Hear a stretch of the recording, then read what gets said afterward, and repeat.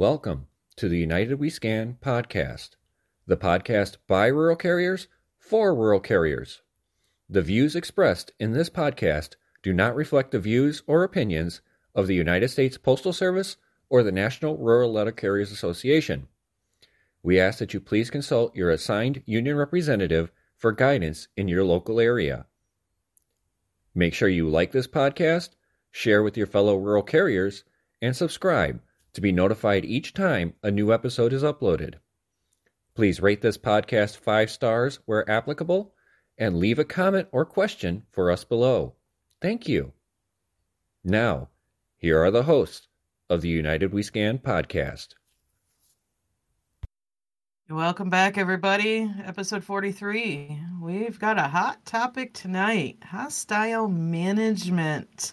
I am back this week. Unfortunately, Bill is not with us this week. He is family stuff going on. So he should be back next week. We'll miss him, but we do have a fun topic to talk about tonight.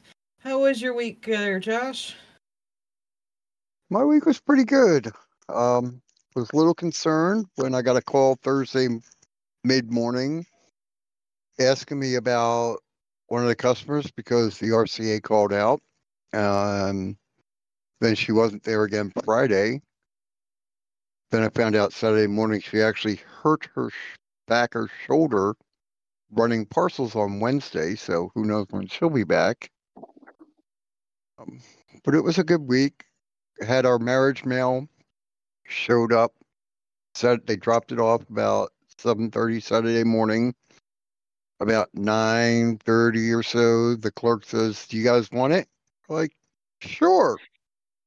So I regretted at the moment having to case it on top of the GPS and rest of the mail, but at least I don't have to worry about it Tuesday.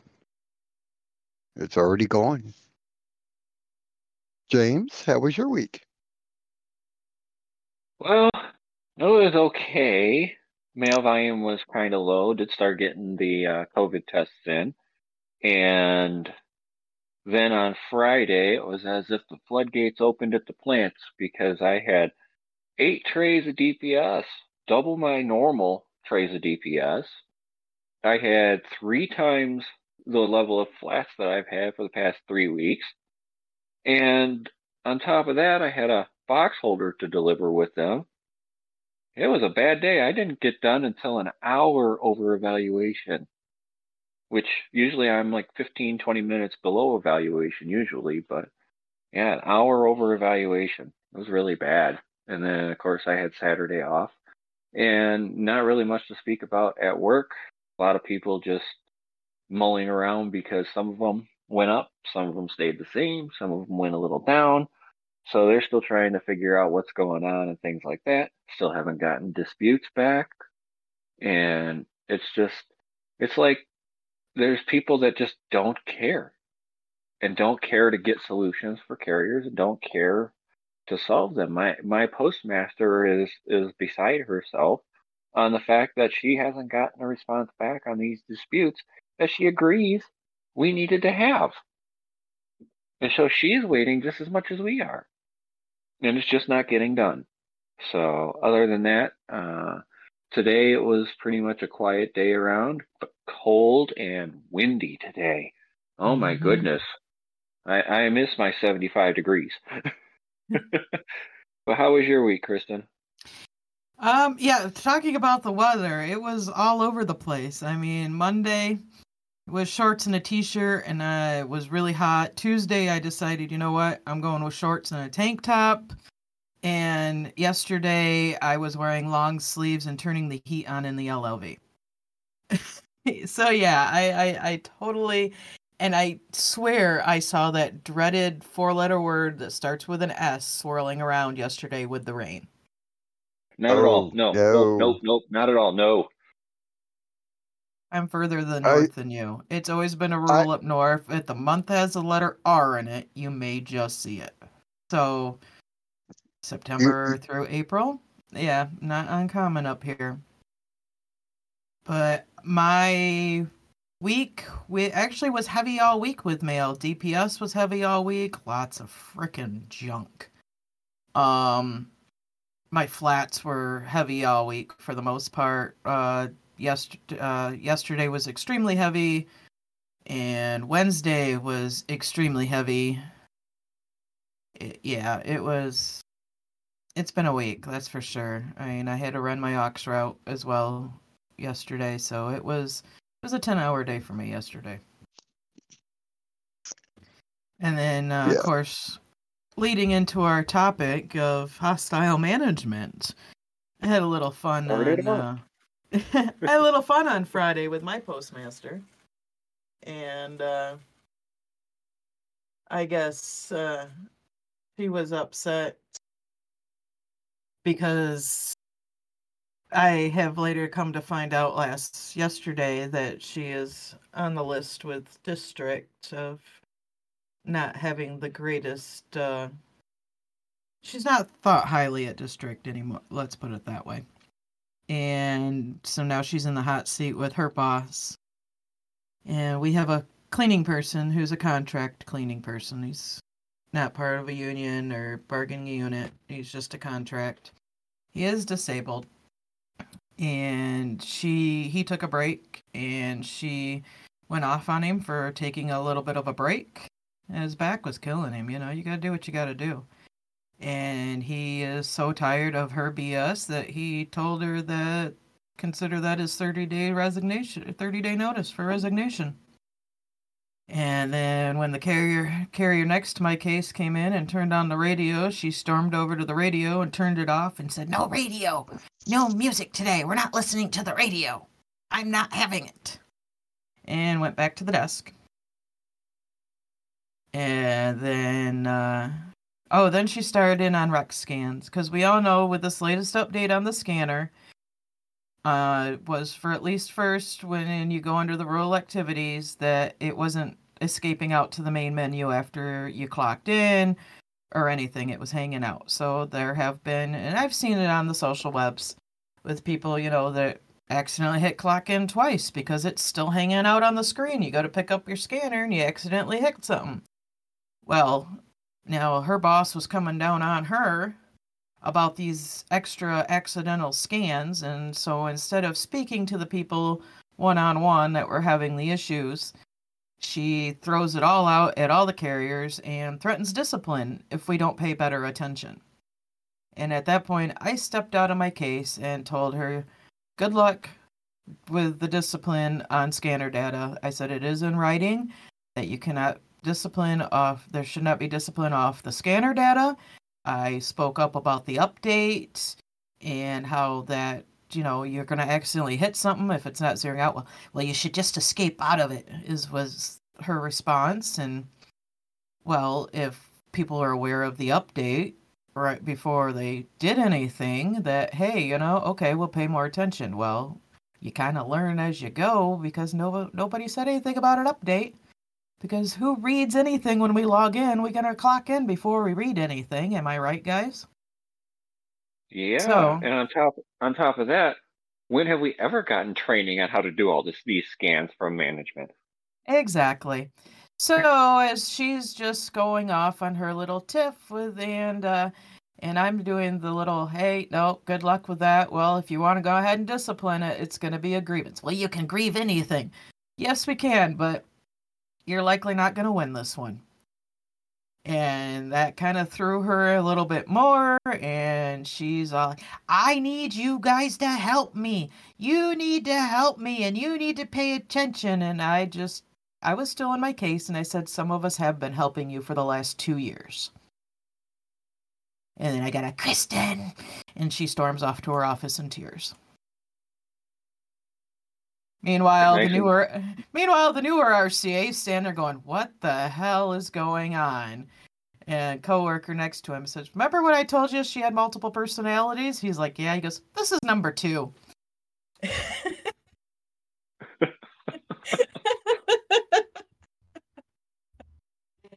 I was talking to my supervisor, and I said, I have up to 14 days to file a hostile work environment grievance. I said I'm really tempted because she should not be threatening discipline on the floor. Ever. In front of everybody. In front of everybody. Even our contract carrier sub was willing to be a witness and statement because she's tired of her crap. And she's the contract carrier sub.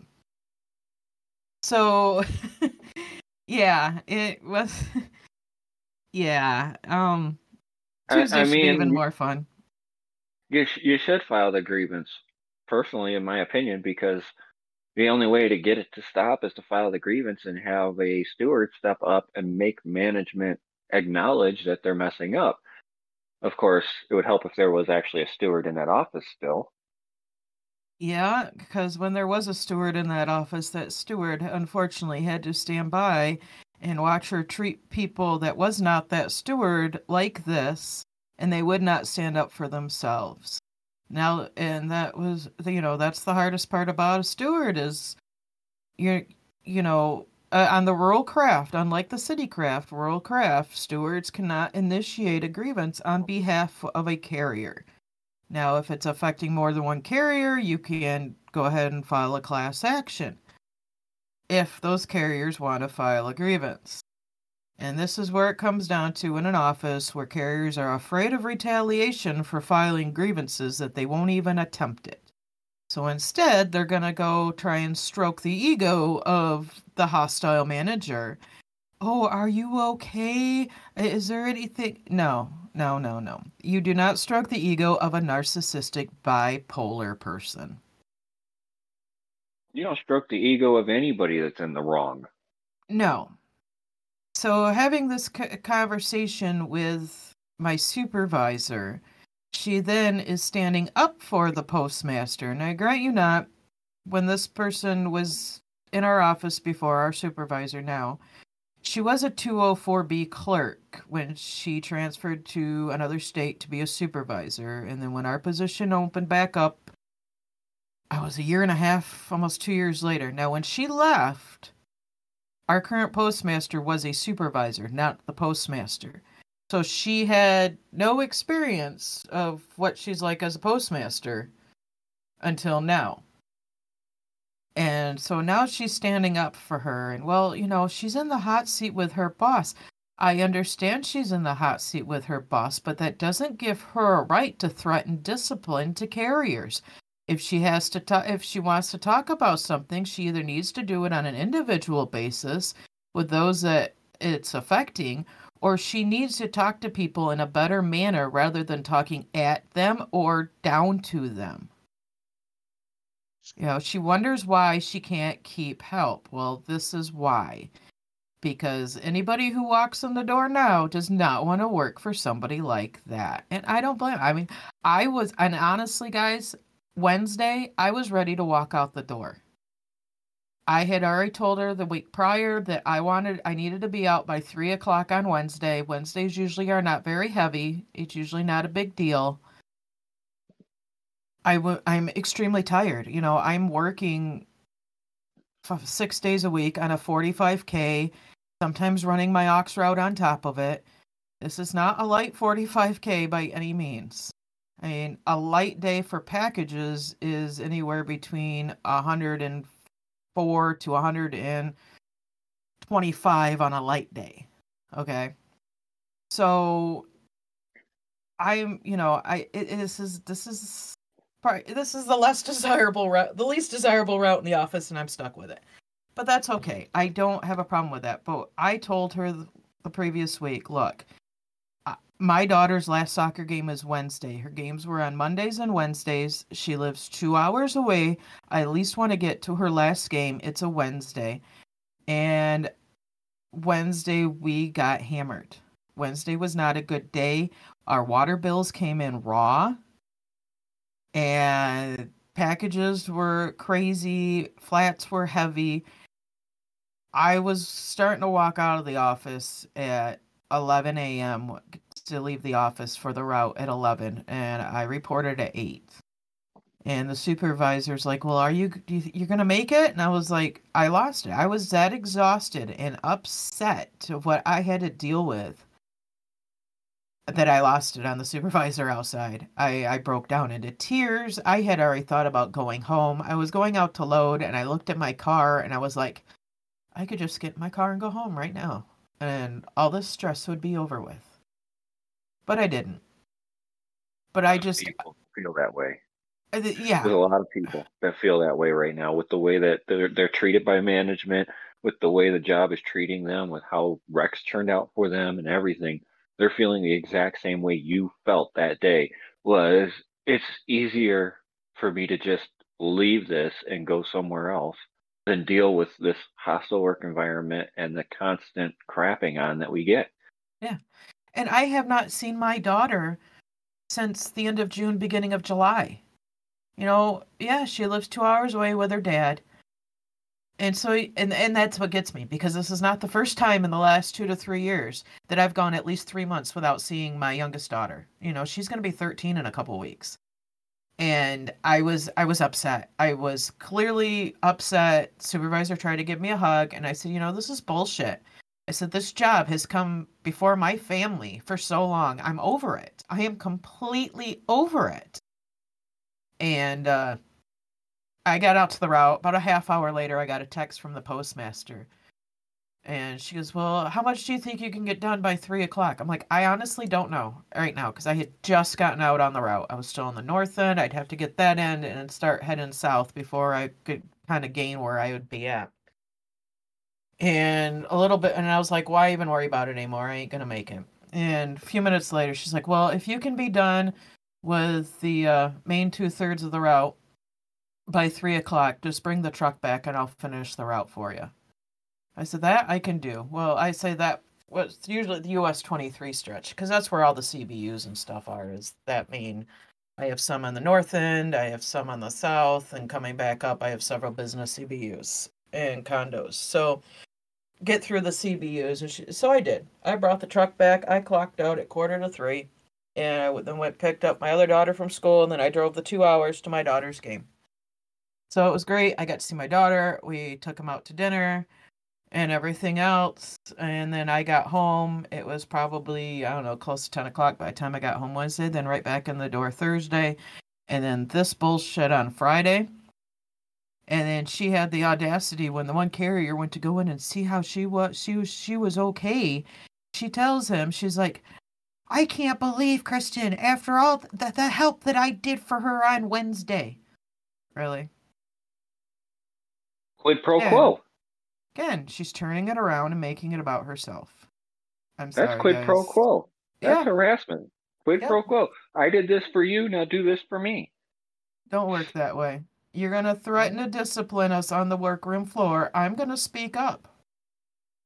You know, you're doing something wrong. If you're doing something wrong, it's up to us, anybody, any carrier out there, to stand up and say, no, that's not what it says. It says this. Or, in Kristen's case, you cannot talk about disciplining carriers over things that you can't discipline them over. Exactly. And as you can tell from Kristen's experience on Friday, a well-informed carrier scares management. We've been saying that all along. Yes, because we no longer have a steward in our office, and I am the most informed carrier in that office. And as my my work husband said when he was talking to the other carrier, because you know there's like 3 of us that talk outside of work pretty randomly or pretty regularly, and he's like, well, could you believe Kristen? He goes, look, she's about to go regular. She's over this BS. And he goes, you know what? And because she's standing up for herself, he goes, you know what? I'm done taking it too. Let her say something. He goes, I'm going to stand up for myself. So if that's what it takes is one person to finally stand up for themselves, to see that the other ones are going to stand up for themselves, then hopefully we can get this situation rectified. Because we're over it. We are completely over it. And we're coming into the holiday season. As we all know, day after Columbus Day is the unofficial kickoff to Christmas. Tuesday is going to suck royally. We have no help.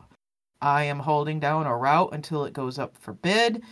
Our other RCA is working his primary. Our borrowed ones are working their offices.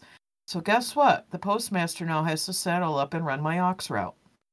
She's not going to be happy about it. And if she starts opening her mouth in ways that she should not be opening it Tuesday, I will shut her down. And if that means she walks out the door, which I thought she was going to do that Friday because she had her coat on and had her purse in hand, I was really hoping she was going to do it, but then she didn't. If that means I have to work 12, oh God, I say it as an RCA, 12 plus hours to make sure that that aux route gets delivered as well, then that's what I'll do. But it's just ridiculous that You're not going to punish the customers because of management. Exactly. No, I will not punish the customers through the management. I'm getting to know these customers more on this route that I'll be taking over with. And, they're like, oh yeah, we're going to miss her, but welcome. They're looking forward to getting to know me. I have 4 hardships that, I have one that she doesn't want to be a hardship, though she probably could be. She has a really hard time physically getting out to her mailbox. I did have a package for her, so I finally got to meet her this past week. And I did she goes, well, I got the informed delivery now, so that really helps. She goes, so if you see stuff in the box, if it's just, junk, she goes, I said, that a problem. I'll look the other way at junk. I said, but if I start seeing that it's, first class mail, it's important stuff, and it hasn't been picked up for a few days, I said, I'll bring it to the door and I'll come check on you. And she's like, oh, would you please? That would just be great. Because I know she has physical issues. So, I'm getting to know these customers, and I have quite a few of them that I am looking out for on this route already. So, I'm not going to let my customers down. If it's going to be, unfortunately, 7, 8 o'clock at night when you get your stuff, that's what's just going to be, but I'm not going to make them suffer. Because that's the best part that I love about this route is my customers. I'm meeting new dogs on my route that I absolutely love. My dog doesn't love me quite so much when I come home, but I had one that could really be intimidating. I met him first with the owner outside. I got to know him. I showed up yesterday at the door. I saw the owner's car, but he wasn't outside. Dog was outside, opened the door. I said, okay, here's the test. And he barked at me, and I said, hey, guys. And hey, buddy. And he just was like, oh, it's you. He just sniffed me around. I put the packages on the porch. I gave him a couple quick pets, and off we went. I got another one that is, I honked. They had a package. She opened the door. That little chihuahua just to come running out like, it's Kristen. I get my pets. And then I got another one around the corner from there is a 9-month-old Great Dane pup. He just, if the kids are outside and mom's outside, I'll stop. The kids will come and then he just kind of comes up and puts his head in the window like, okay, I'm here. You need to pet me.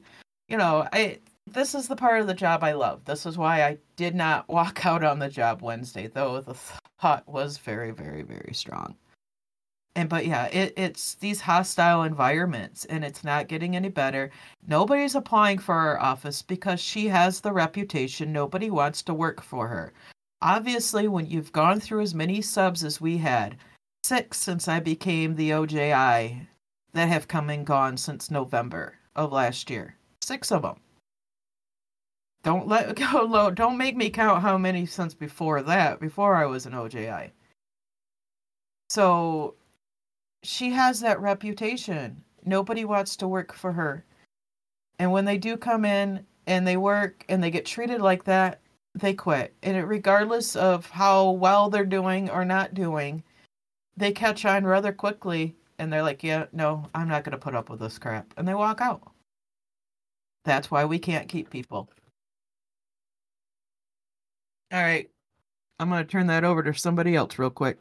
I'm going to step off my box. Josh, you've been quiet this whole time. I respect that, but now it's your turn. Well, part of it was not having a choice, as you can see by the photo. But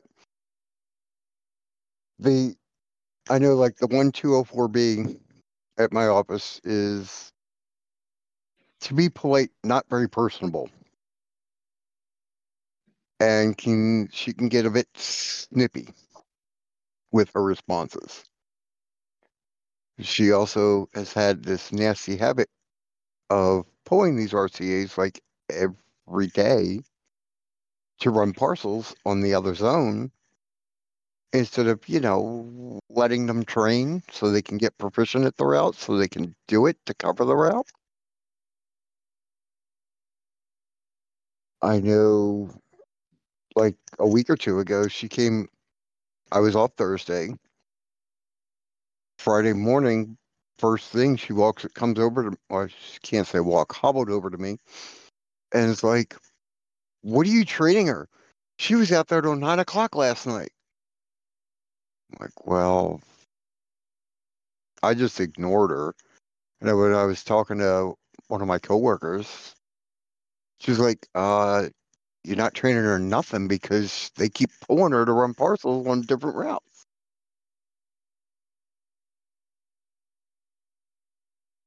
But I'm sorry. Go on. They shouldn't, if she's not been trained, they shouldn't be pulling her off to run parcels. She should only be running parcels if she's not scheduled to do the route. They shouldn't be pulling her off the routes to do parcels. That should be, if she's not scheduled and they need help with parcels, to call her in to do parcels, not pull her off a route to run parcels. Exactly. Because you're not training people that way. I mean, I have to go in tomorrow and case flats. We don't have parcels to run. There's only 2 of us. He only knows mainly his primary route, and he's ran one other route. So I'm going to let him case. He's running his primary route Tuesday, so I'm going to let him case that up first, as I'm going to case up my big route first. And then I'm going to have him go over to the other route and case that one up. And then I'm just going to work my one side, and, we'll get to what we get, and we get what we get done. I mean, I can case that whole office up in about 2.5 hours on my own. So we should be able to get everybody done. But after seeing the load of flats that we got Friday and Saturday, I don't know. I'm kind of skeptical on how much we're going to get on Monday as opposed to the landslide coming in on Tuesday. Yeah, well, and don't it all forget depends Prime on Days. how much people mailed out Thursday, Friday. Yeah, and Prime Days start on Tuesday. Tuesday and Wednesday, Yeah. So it's think about this. We're gonna get killed Tuesday because this holiday is the worst of all day after holidays. I don't know why, but this one is the absolute worst all year. Because you get all the Christmas catalogs. It's all the Christmas catalogs. Well, that could be it. It's just package heavy. I mean, like I said, this is, I'll have 9 years in December, and I've worked a couple different offices, and this is always, the day after Columbus Day is always the most heaviest for everything. Yeah. So, I mean, in my route in general gets a lot of big stuff. I have just about every single mom and pop resort and hotel in town on my route. There's only one currently that's on a city route, and there'll be another one when that one gets finished on the city route. But I have all the privately owned ones in town. And when COVID hit, a lot of the hotel supply chains folded. And so everybody was ordering off Amazon, and they still do. I mean, we have a POOM that wants to do a Zoom conference talking about the additional scans, but we're not doing trip to doors correctly, and we're not doing this correctly because he doesn't like the numbers. I'm sorry. I don't care if I have a handcart to use or not. When I'm carrying, or when I have commercial size cases of toilet paper that the hotels order multiples of at one time, I'm gonna have multiple trips to the door because those suckers are huge, and you're only gonna get one on a handcart, if that. It's depending ridiculous. on the handcart you have, you might be able to stack 2. Yeah, but that doesn't always mean I'm gonna fit them through the door that way either. They may just be too big long-wise to try and get them on the handcart to get them through the door because they're too wide to fit through the door. And then in a neighboring office, one of the carriers got grief because he has Department of Health and Human Services on his route, and they ordered all their diapers and formula through the post office. And he had like 23 trips to the door because that's what you had. And there's no possible way that could be right. Well, why don't you get off your fat ass out of your goddamn office and come deliver this shit, and then you can tell us what is right and what's not. Yep. And that falls right along with hostile and benchmarking. And I brought that up too with the benchmarking. I said, that's benchmarking management. I said, when arbitration set this in stone, there was to be no unilateral changes from either parties. Both parties had to agree. Now, if management is going to all of a sudden make a unilateral decision on what is too many trips to the door, or too many authorized dismounts, or too many of this, or too many of that, no, there's a grievance for that. Yeah, and now that you've made that statement, we're actually going to go into. In regards to with that statement, I can tell you with my friend and talking with him, he says, yes, the system does flag if it's 150% over your average for the last 8 weeks, or the last 8 weeks of the data collection. Your previous period. benchmark. Your previous benchmark. He says, but all that is saying that, hey, you're 150% over what you normally do, what you normally have. He says when he sends that email out to local management, it's just saying, hey, I just want to let you know this carrier was over, and if it was justified because they have human services and they have 23 cases of formula that took 20 and diapers that took 23 trips to carry, that's justified. He says it's not there it's there for the ones that are trying to inflict that. Like we always say, do what you have to do, but make sure you can justify it.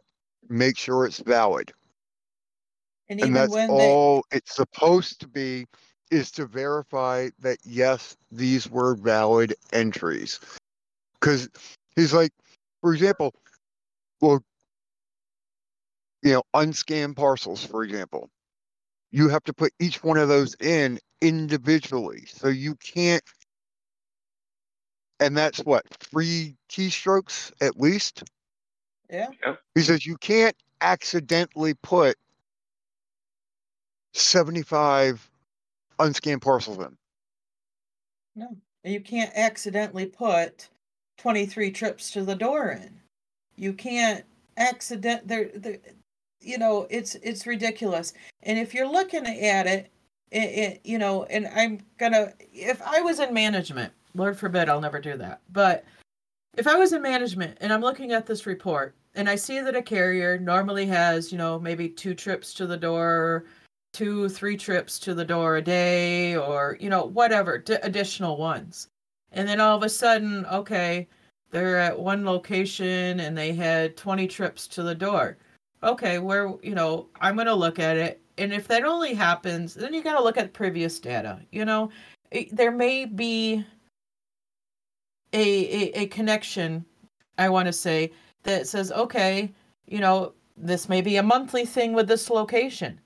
But when you've got management that's taking this, okay, we flagged this carrier, we flagged this route because they had to, they're above 150% of their benchmark.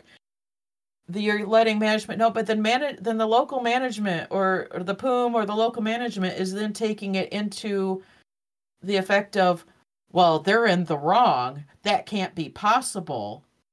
And we're going to go after them on this. That's where the issue is the management taking that information and twisting it instead of saying, hey, I just want to let you know, it kind of flagged it. Oh, yeah, DHS had their biannual order of diapers and formula. So yeah, it was multiple shifts. Oh, okay, no problem. But when you've got management saying, no, that's not possible, that can never happen like that, Right. that's where the issue in that is. Right. And that's the point. It's the system flag, the system flags it. He sends the email out to the local management saying, hey, the system flagged this route for this particular scam, so they can investigate it and verify, yes, this was legitimate. There was a case where someone had, the postmaster got on them, and the carrier about it. They reached out to the ADR, who reached out to him, to my buddy, and he's like, what are you talking about? And he forwarded the email that was sent to the ADR, and she got back to him and said, okay, I can handle this now.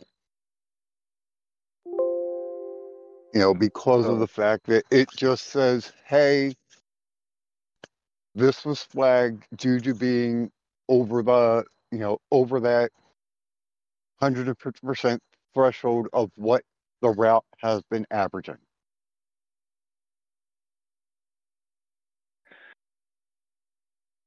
So, And that's in where that, yeah, go ahead.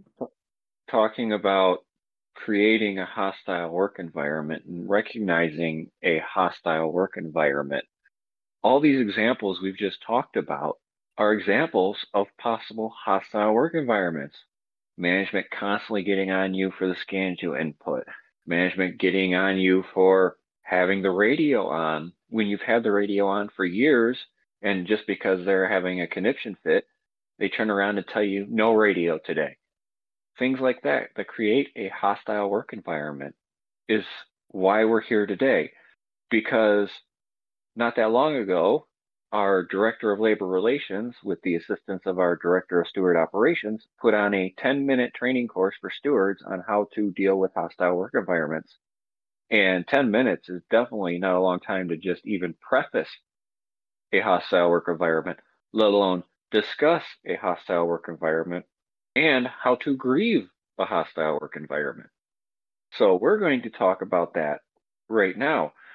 And the biggest things I want to talk about on that for me, from my perspective, and this is actually close to Kristen too here, was the main argument that a lot of people have with hostile work environment is Joint Statement 4-40.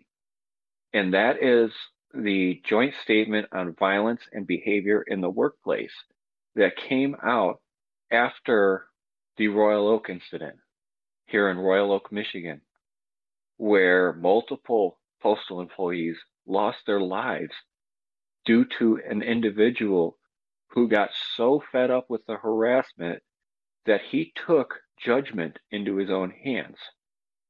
And so they issued a joint statement, including all of the unions, including not only just the Postal Service, but it even included the DC Nurses Association, the Federation of Postal Police Officers, the National Association of Letter Carriers, National Postal Mail Handlers Union, the National Association of Postal Supervisors, the National Association of Postmasters of the United States, the National League of Postmasters of the United States, as well as the National Rural Letter Carriers Association.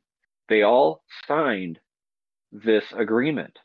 And then later on, they had to go out and actually get a judgment out there, and that was the Snow arbitration, where the arbiter decided that because the Postal Service and the union signed this joint statement, it is contractually enforceable in the grievance process. And the joint statement 4-40, the biggest statement in the joint 4-40 is to treat everybody with dignity, fairness, and respect. Now, going into that, you can't have supervisors screaming at carriers on the floor. You can't have them backing people into a corner.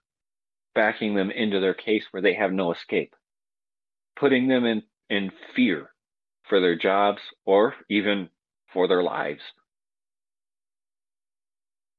That is not what you're supposed to do. Now, how do you recognize a hostile work environment, guys? Well, if the tension in the office when a particular person of management's in there and the tension, you can cut it with a knife. And when that person is absent from that office and everybody's in a good mood, I'd say that's hostile. Josh, what's your opinion on that?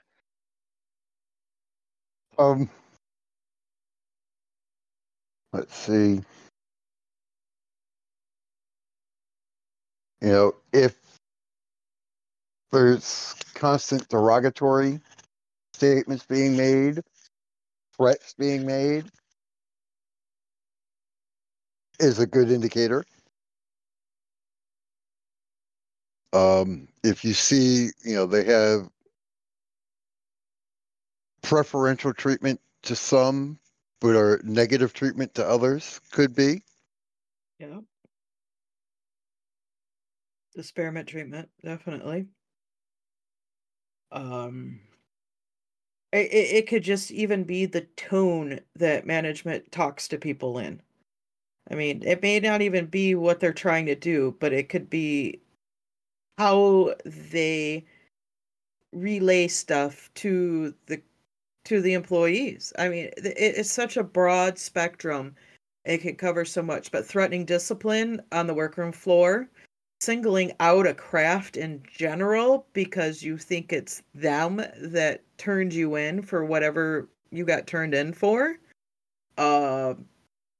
She did that in the past. There was an anonymous letter sent to the OIG's office, and she pulled the whole Rural Craft into the break room to confront everybody because she thought it was somebody in the Rural Craft, and we're all looking at each other going, what the hell are you talking about? Though it was entertaining watching her sweat and break out into hives as she was confronting all of us and on the verge of tears, but that was the entertainment value of that. I'm sorry, it's not the first time I put her into tears. The last time I did it as a steward, and I actually did it in the office away from everybody. But it's gotten to the point now where standing up for yourself, unfortunately, has to be done on the workroom floor in front of everybody because it gets absolutely nowhere. Arguing with other craft employees off the floor where the whole floor can hear it is another hostile work environment. That has happened in the past. A discussion in the office got really, really, really loud, and everybody heard it. Cursing. There was a lot of F-bombs between management and another former employee who's no longer with us at the time that got completely out of hand and was actually brought out onto the workroom floor. I mean, I could go on and on just with the one particular manager in my office. But yeah, there is a lot of examples out there. Yeah, But and if you are a dues paying member, unfortunately you cannot access this as a non-dues paying member. But if you are a dues paying member and you go on the NRLCA's website and you go into the departments, steward operations, and steward reference guide, you go under letter H and look up harassment. There are a plethora of items there listed, including Joint Statement 4.40, Joint Statement J5, which is the second joint statement on this behavior after the second postal property incident, as well as DeJoy Diversity and Inclusion Statement and other items. You can also find them under Workplace Climate / Environment, and you can find them under Violence in the Workplace. There are tons of documents on this, which just, for me, having this many documents listed on just the reference guide alone tells me that this has been an ongoing, constant issue within the post office. And any good steward that is competent in these items can easily win a hostile work environment situation.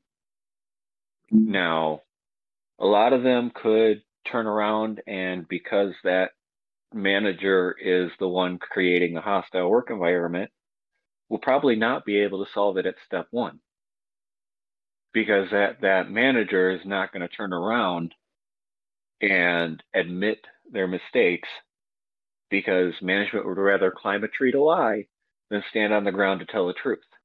Mm-hmm. So the biggest things are, you want to have statements from yourself, from other coworkers, especially other coworkers. If more than one carrier is witness to this situation, it makes it a lot easier for the union to fight the hostile work environment. But even just your statements alone can be enough to create a hostile work environment grievance. And if you definitely are or suspect that you're in, get yourself a little notebook. Start documenting. Document dates, Monday, times, and who and what was said. Exactly. And just keep that book. The city side, through arbitration in the past, have had supervisors and managers removed from being able to manage letter carriers in the past, directly or indirectly. So, And through arbitration. That's happened on both sides of the aisle. That's both city, rural, clerk, postal mail handlers. Every single one of these unions has done that to management. But unfortunately, it is a long, tedious process. You have to show the pattern that they've been, it's been a hostile, that you filed on it and have gotten a cease and desist multiple times. You have to show the statements time after time after time of where this is, has been occurring repeatedly for it to get to an arbitrator to say they are no longer allowed to supervise directly or indirectly a carrier or a clerk or whatever position it is. That's probably the most important thing, is documenting who, what, when, where. James, were you going to get into MOU 25? That's another one that's on there. That's between the union and postal management. But if you want to take that one, you're more than welcome to. I'm currently looking up a couple things on the NLRB that relate to this stuff as well. So go ahead with that. I'm going to read the MOU 25 real quick. MOU 25 is the Joint Workplace Improvement Process. And it says, the parties are committed to creating and enhancing a culture in the workplace that improves relationships between management and the rural letter carriers for the purpose of providing a safe, efficient work environment in which all employees are treated with dignity and respect. The parties recognize that such a work environment puts the Postal Service and its employees in the best position to accomplish our mission of providing the highest quality of service to our customers. Therefore, the parties agree to the following Rural Joint Work Improvement Process, the RJWIP. The process will be overseen by the Vice President, Labor Relations, and the President, National Rural Letter Carriers Association, or their designees. Representatives will be designated at the area and district levels. These representatives will work in teams of 2, with one member representing the Postal Service and one member representing the NRLCA. Area teams will be comprised of the area manager, labor relations, and the NRLCA executive committeemen for that area or their designees. District teams will include district manager, labor relations, and the NRLCA district representatives or their designees. The district teams will jointly identify locations to implement the RJWIP. Once a location is identified, the team will thoroughly review all relevant factors that affect the workplace culture or safety of that location.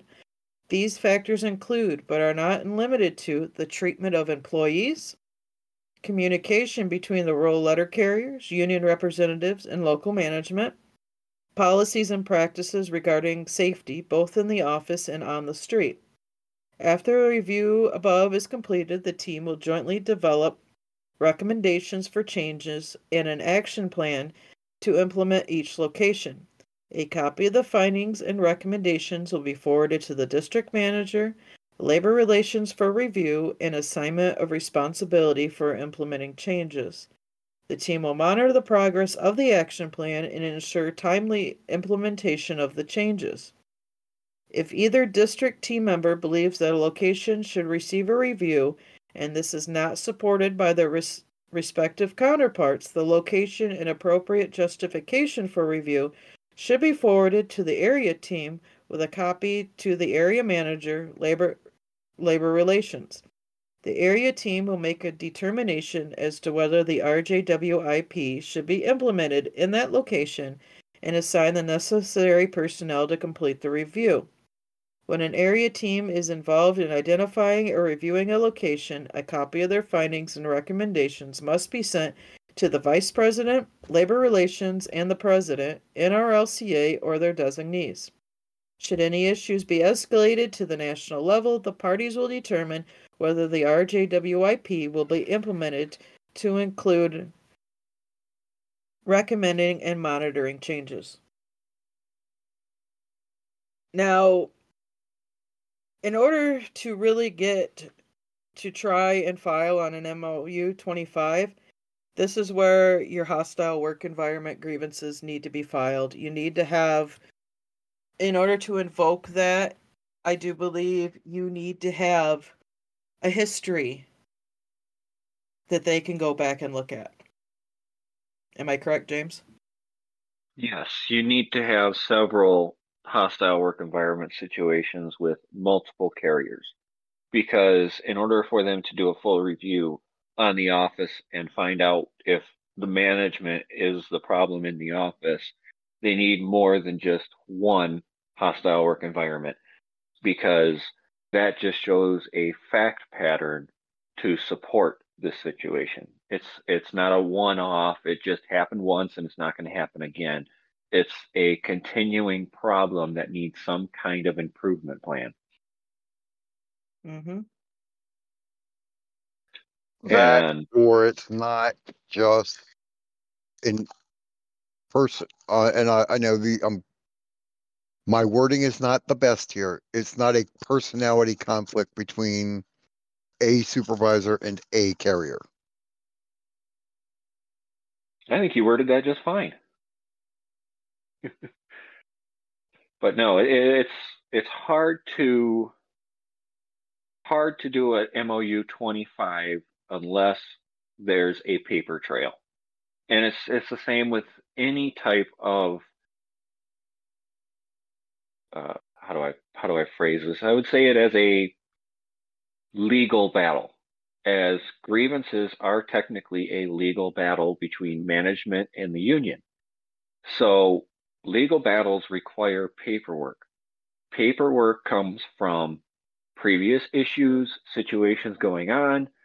And the interesting thing about the MOU 25, it doesn't have to be just one office either. If that manager has moved offices and is continuing to have hostile work environments with carriers, that still could trigger an MOU 25 review. Because as long as somebody has a paper trail on that manager, somebody's going to eventually trigger an MOU 25 if that management continues to create a hostile work environment.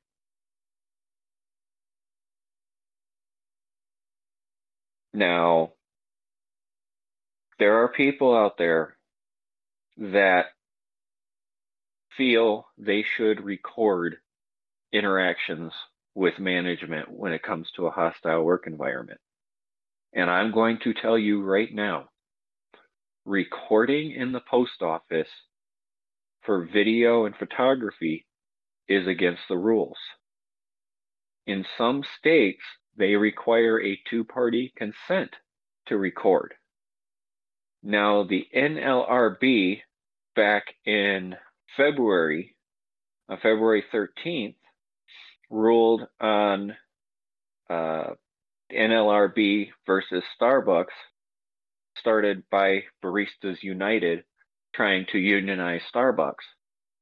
And the board stated that an employer cannot enforce a rule banning secret recordings if employees are using their phones to further their group interests or lay the groundwork for forming a union.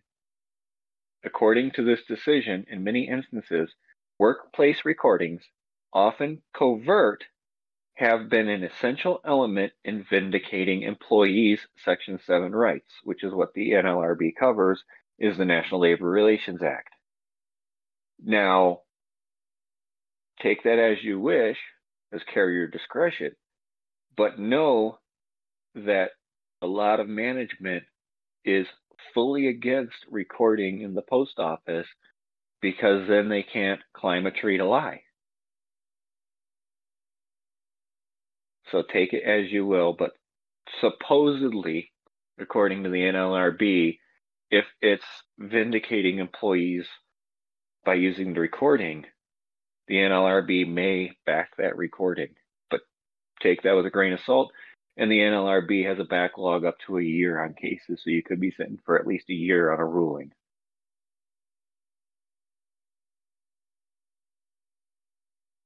But I wanted to put that out there, that it's possible to be able to record. Yeah, that's a big carrier discretion on that, though. Because you're gonna put your job at risk recording, but it may lead to vindication overall. Mhm. But I have to put that ruling out there because it is a very, very important one when it comes to unions and unionizing and concerted activity to protect union workers. Yeah. I don't know if I personally would go that No, route. I would rather use witnesses. I would rather use witnesses for that, personally.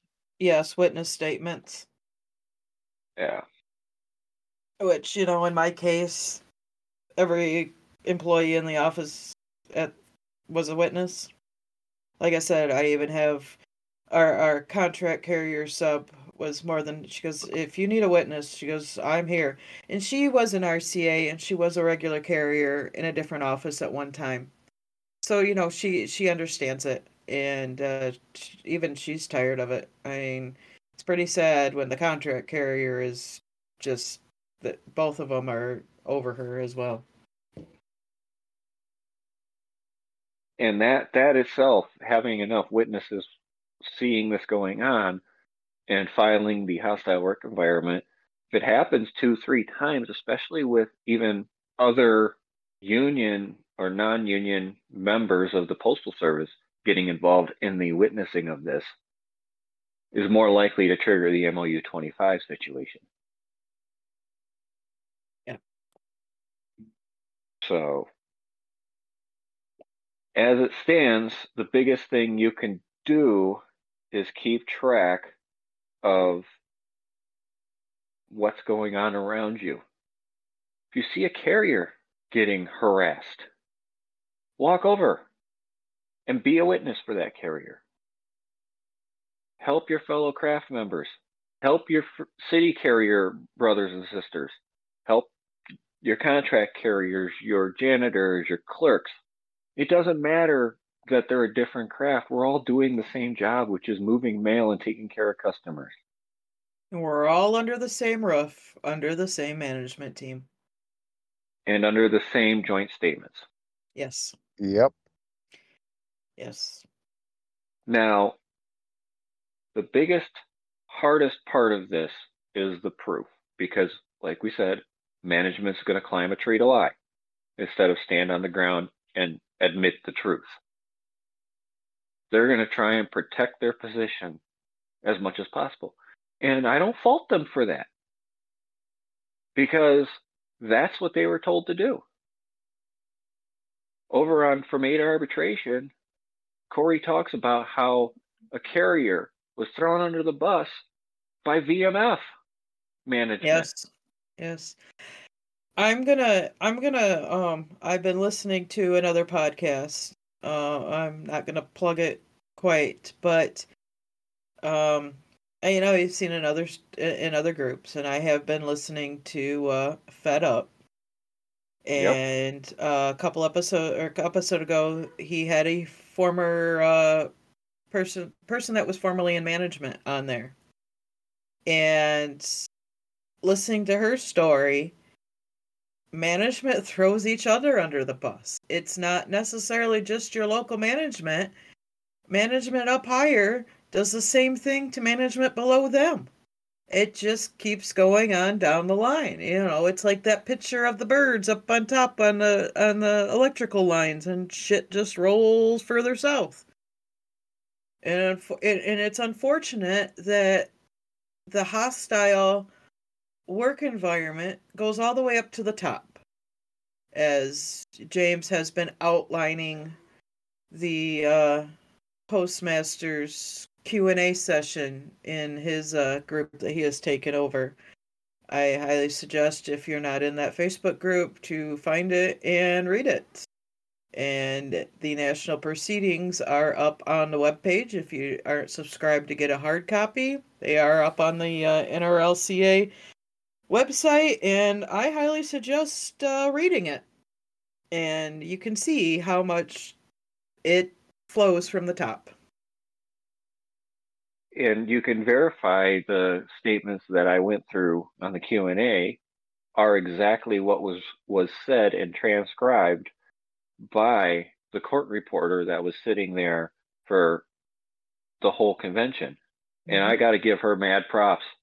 She kept up with all of us through all of that. It was amazing to watch her typing away on her stenographer and typing all that stuff up, and then turning around and having to write it all out afterwards, listening to the proceedings again and making sure all the words are correct.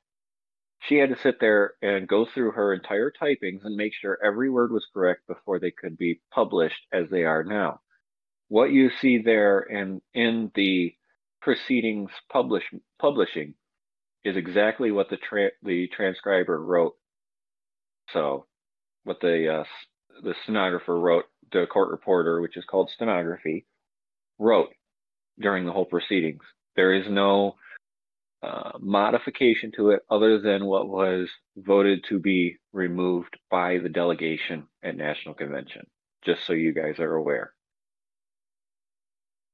And the times when stuff is voted on to be removed, it's not necessarily stuff that needs to be out in the I'm going to say publicized anyways, but it may be irrelevant to what was actually going on. It had no bearing on the proceedings. Nope. And they were more I would say they were actually disparaging remarks towards the craft was what was removed. Yep. So but other than that, the proceedings are definitely pretty much word for word that is spoken on that floor by every single party that gets to a microphone, including my nomination of Bill. That's on there. And thank goodness I don't have any pictures in there this year. Last year's pictures were horrendous. But speak for yourself. I looked extremely petrified in my photo in there. Oh yeah. I'm gonna have to request the hard copy.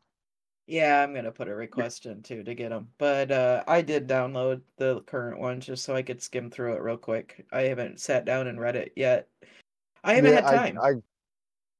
I went through just to look for a couple of things real quick on it, and I know, like you said, she transcribes verbatim, but I know there are some scripter errors that I've noticed, but There will you can always be make, those. I'm yeah, not but overly you worried can about make, yeah, Scrivener errors, that's I'm just saying you can figure out what should have been said rather than what was typed out. yep. Well, at And next it's just national a word here or there. You know what I'm saying? well, at next national convention, you can turn around and call for uh, the proceedings from the previous convention to be modified for these Scribner errors, and then they have to fix them. Right. Well, without being there to know exactly what was said, I can't. But I'm just saying, Yeah. reading through it, I can tell that what was typed out was not the exact verbiage. You know what I'm saying? Like one word was off. Yeah, but I'm at the point with this work environment right now. I am exhausted. As many RCAs and regular carriers out there across the country are exhausted. I am. I am physically and I am mentally exhausted. And as Bill says, God, family, then the craft. And I'm not particularly a religious person, but I am tired of I am tired of the job coming before my family. I think that is what's bothering me more and more and more. I have a lot on my plate this year. As we talk about, my daughter's senior year of high school, she is busting her butt to make up those credits. I have to get her through the senior year. I've got graduation, open house. I've got my youngest is turning 13. That's a big thing for kids. We all know that. I've got my son trying to figure out if he's going to be able to come home on leave at Christmas time. I want to be able to try and spend some time with him. I don't have a moment to breathe. And I am in that office 6 days a week doing what I can. And I am mentally and physically exhausted. And I Kristen, am no more going to keep my mouth shut. Kristen, Yes. take a step back. Take a deep breath. Sorry, I had to. Okay. Now, here's the one that's come up several times, not only in our chat here, but in postings on Facebook and our groups and our page and things like that. What do you do when another employee, whether it be in the craft or another craft, creates a hostile work environment and management doesn't do anything about it? You file on management for allowing a hostile work environment. Yep. You can't file on another employee, but you can file on management allowing it to happen. Yep. And the point behind it is you're not directly punishing the carrier or other craft person by grieving management not taking care of it. What you're grieving is the fact that management is not having just a discussion with those people to prevent this from happening. It doesn't have to lead to discipline for that other employee of the Postal Service, because management should not be allowing anybody to not treat anybody with dignity, fairness, and respect, because they are the ones in control of that office. They're the ones who are supposed to control that environment and keep it fair, equal, and calm for everybody. So you're grieving them on not doing their job. It doesn't have to go to discipline. It doesn't have to go to termination.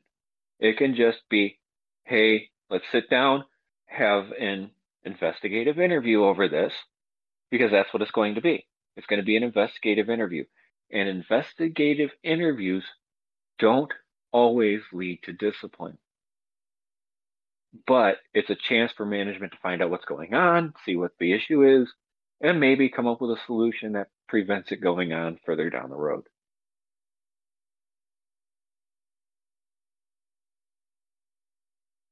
Correct. Agree, 100%. So I hope this helps you guys in dealing with a hostile work environment. We hope that nobody has to deal with a hostile work environment ever. But it's going to happen. As we've said, there's lots of documentation on that.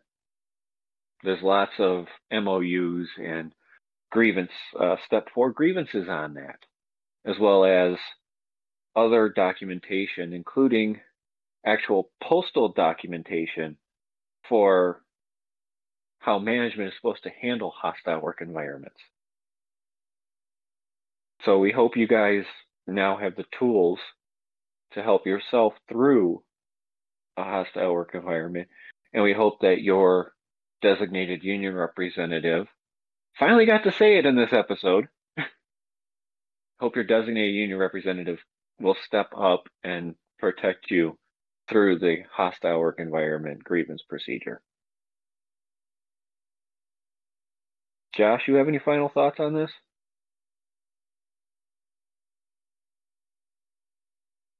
I think we've pretty much covered all there is to cover. You know, where in our chat there was discussion about the hostility being physical contact, whether it's management or another employee. I would say absolutely call like it was someone else commented, call the police, file that police report. Even if you don't press charges, which that's your prerogative one way or another, that police report is a great addition to the statement of the hostile work environment and management allowing it or not preventing it, I should say.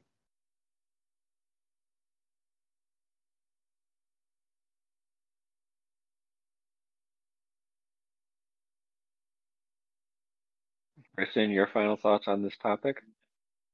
I think we all need to stand up for ourselves, stand up for our craft. And if you're in a hostile situation, please document everything that you can possibly document. Coworkers document. I know I do have a coworker that documents stuff. He was doing it for me during my time as a steward, especially when I was not present in the office, because that's when a lot of stuff would happen when I was not present. But all it takes really is one person to stand up for themselves and to see the others to say, hey, maybe I should stand up for myself too. And that's where it begins, is you need to stand up for yourself, and hopefully the rest will follow in line and try and get this beat.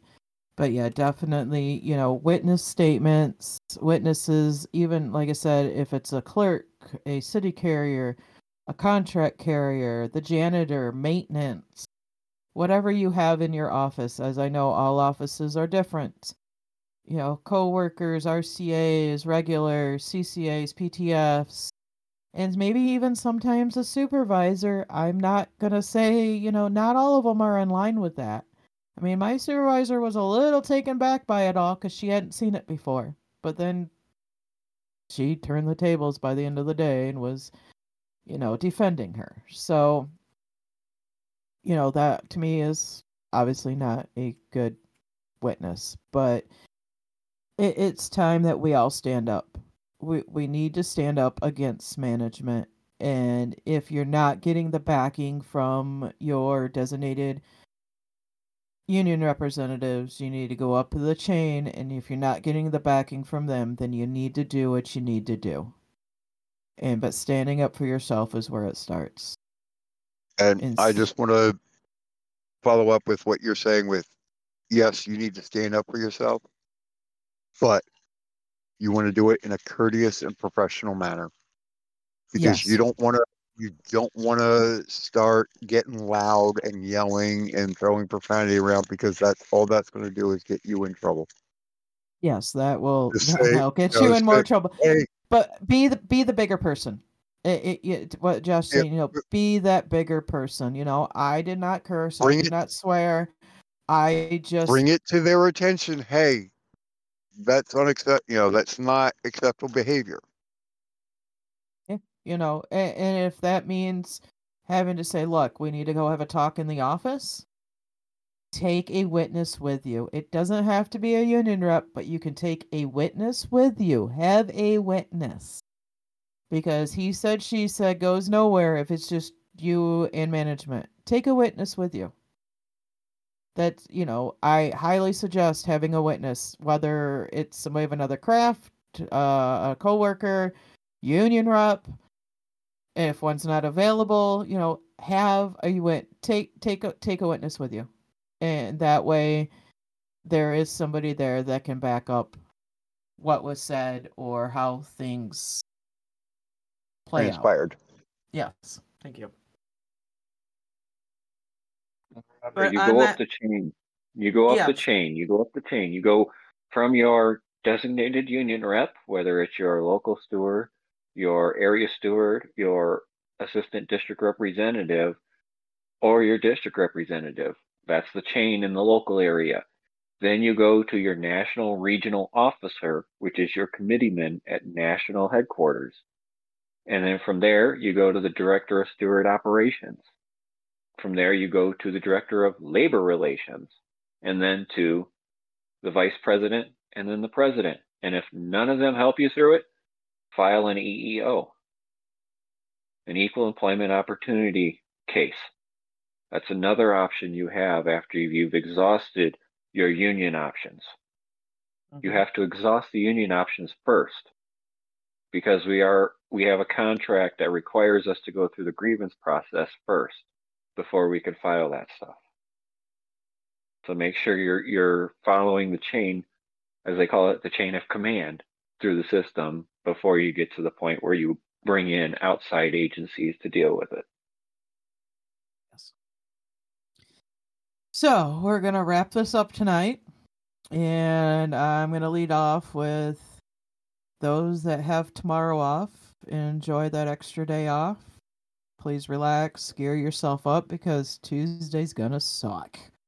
And I do have to go in for a couple hours tomorrow, case up mail, which is fine. Just me and the other RCA. Still an RCA. And the RCA that was assigned to this route that walked off the day after Labor Day has fallen off payroll, yet the carrier that retired August 31st has not yet fallen off payroll, and therefore the route is not yet gone up to bid. It's been 2 full pay periods since she retired, and so I'm still waiting. I'm still an RCA. I'm still technically a designated 79, yet I run my aux route about once a pay period right now. So I would contact your rep in regards to that. I'm not even. She's designated 79 that switched over to a full route, so she should, after 30 days on that route, switch to a 90. designated 74. 90 days. No. 90 days. 90 days she has to choose which way she wants to go, and because she's not the silver record on that route, she can't go 74. Nope, can't go 74 because that is, even though I am a 5-1 on my aux route, my primary route is not the one that I'm covering. I am just putting in my time until the route goes up for bid, which hopefully you could put in writing that you want to switch, put it at the which is your primary. Yeah. Honestly, But I'm it, working 48 to 55 hours a week right now.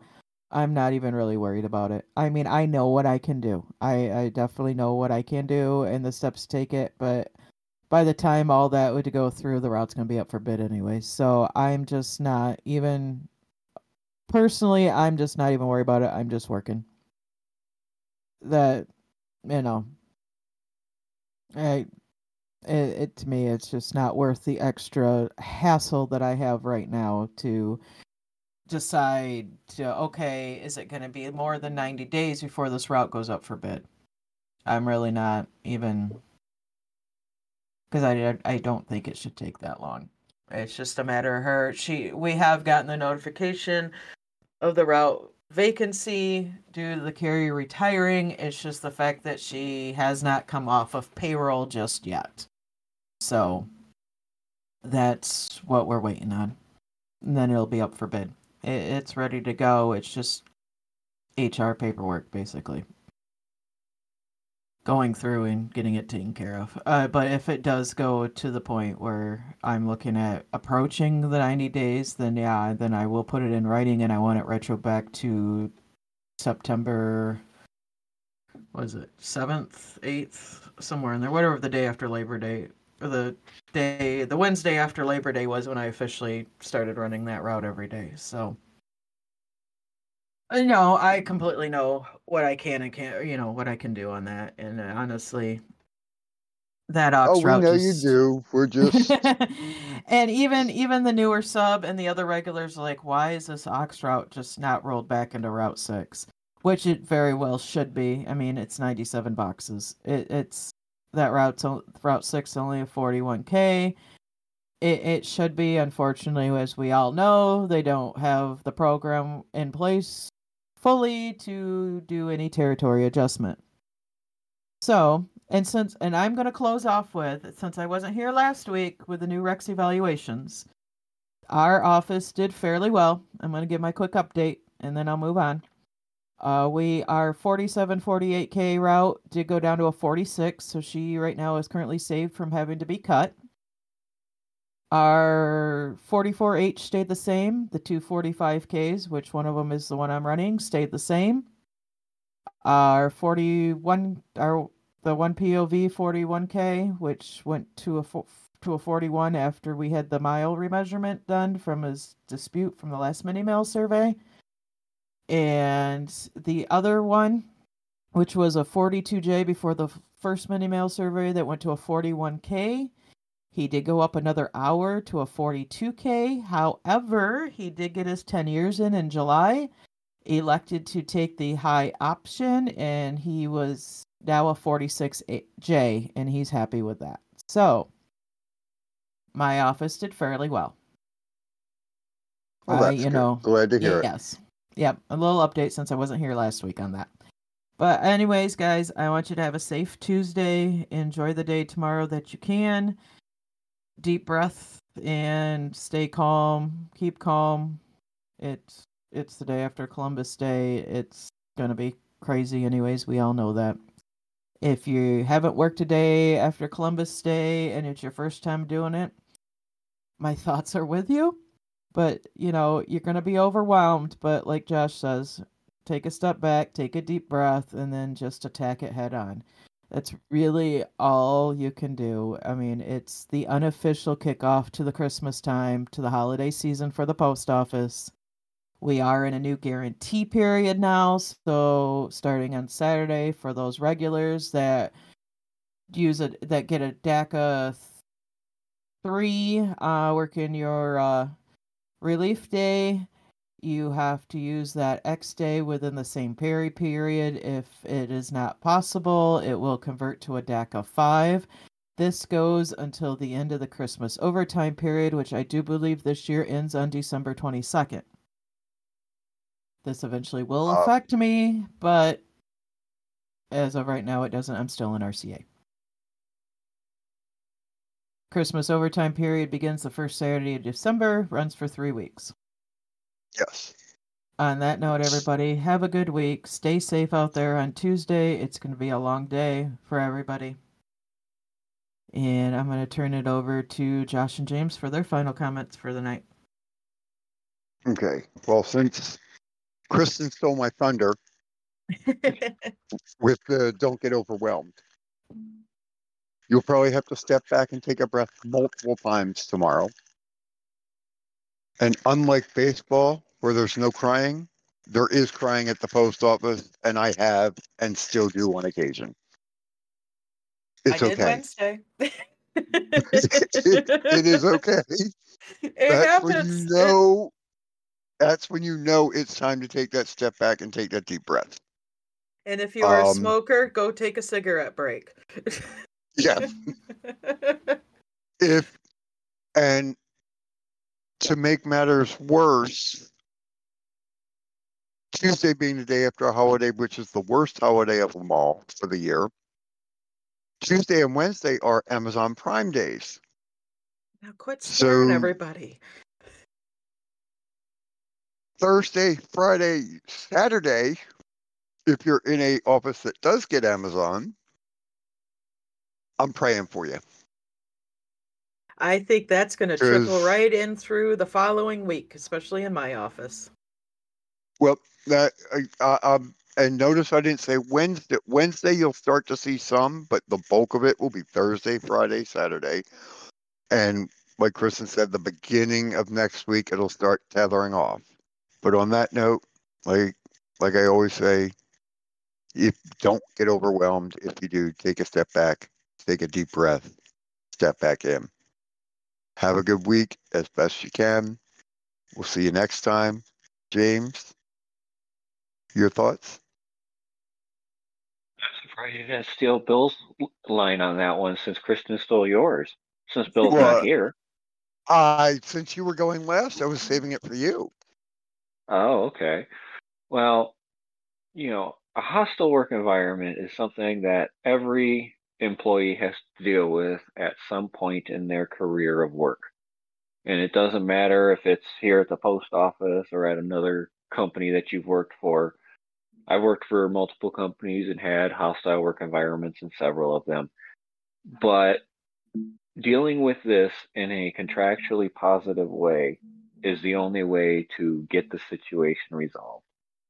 And stepping up to management when they're creating a hostile work environment, whether it's management themselves or another employee, is the best step you can take to solve the situation.